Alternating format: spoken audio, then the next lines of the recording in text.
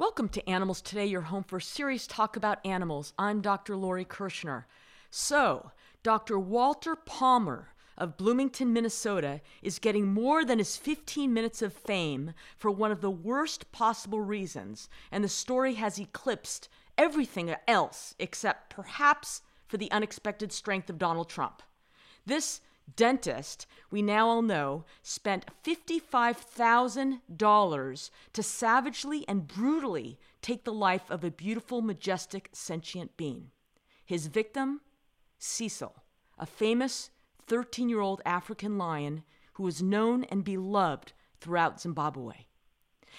If you know me or listen to my shows, you know I am adamantly opposed to hunting.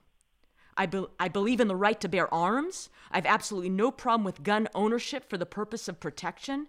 And yes, if I were stranded and starving on a desert island with that gun and needed it to kill an animal so I could survive, I could probably do it.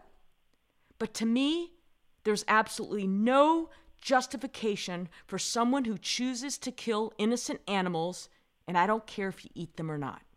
In fact, in spite of what hunters say to justify their actions, like we're getting in touch with nature, we're thinning the herd for its own good, it's part of our culture, or my favorite, we're spending quality time with our kids. In my opinion, most hunters hunt for the thrill of the kill because they genuinely enjoy the activity.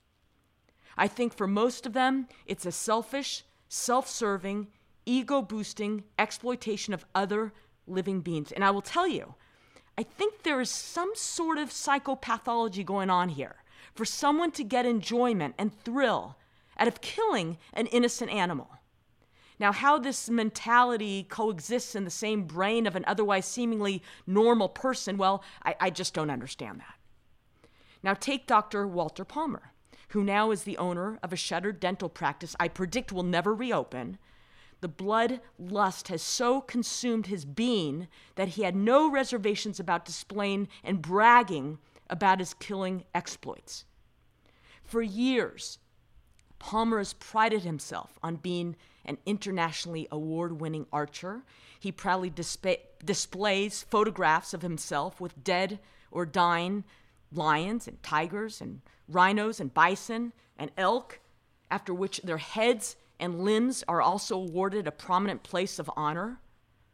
This low-life piece of trash lured this most beautiful, majestic, living being, the lion, affectionately named Cecil, from his peaceful existence in a preserve so he could hunt him with a bow and arrow, and then left to suffer for 40 hours until he was finally captured, killed, skinned, and then Palmer took Cecil's head, leaving the body there to rot. Cecil was perhaps Africa's most famous and beloved lion. He was always around and became a local favorite among the tourists, and visitors loved to see him on safaris at the Wangi National Park. He was known as a gentle giant. We've all seen the worldwide outrage. One particularly touching display was when Jimmy Kimmel nearly lost it in grief on the air, reflecting on what had been done. And I agree with Kimmel. It just makes me want to cry.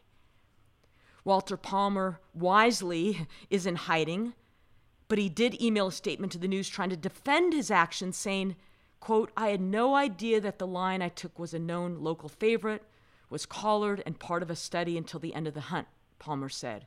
And he goes on to say, I relied on the expertise of my local professional guides to ensure a legal hunt. And apparently, this jackass tried to destroy the tracking collar after he killed Cecil, but failed to do so. And researchers at the Oxford University who were tracking Cecil traced the signal and found the carcass. Potentially 2 laws were broken here: deliberately luring an animal from the park to kill it and removing the lion's identifying collar, which should have protected Cecil from being hunted. Meanwhile, in front of the dental office, citizens have placed stuffed animals, signs on the front door stating things like "rot in hell" and "the butcher of Bloomington," and "there's a deep cavity waiting for you." And then there's also a beautiful picture of Cecil. And this is not the first time Palmer has gotten into trouble while hunting. Court documents show that he illegally killed a black bear in Wisconsin several years ago. He pled guilty to making false statements to the U.S. Fish and Wildlife Service and received 1 year of probation in order to pay a fine of nearly $3,000. No, Dr. Palmer, things are never going to be the same for you, and that makes me very happy. I wonder what statements you and your lawyers will release in order to try to rehabilitate your public reputation. Maybe something about having regrets or further indictments of your guides.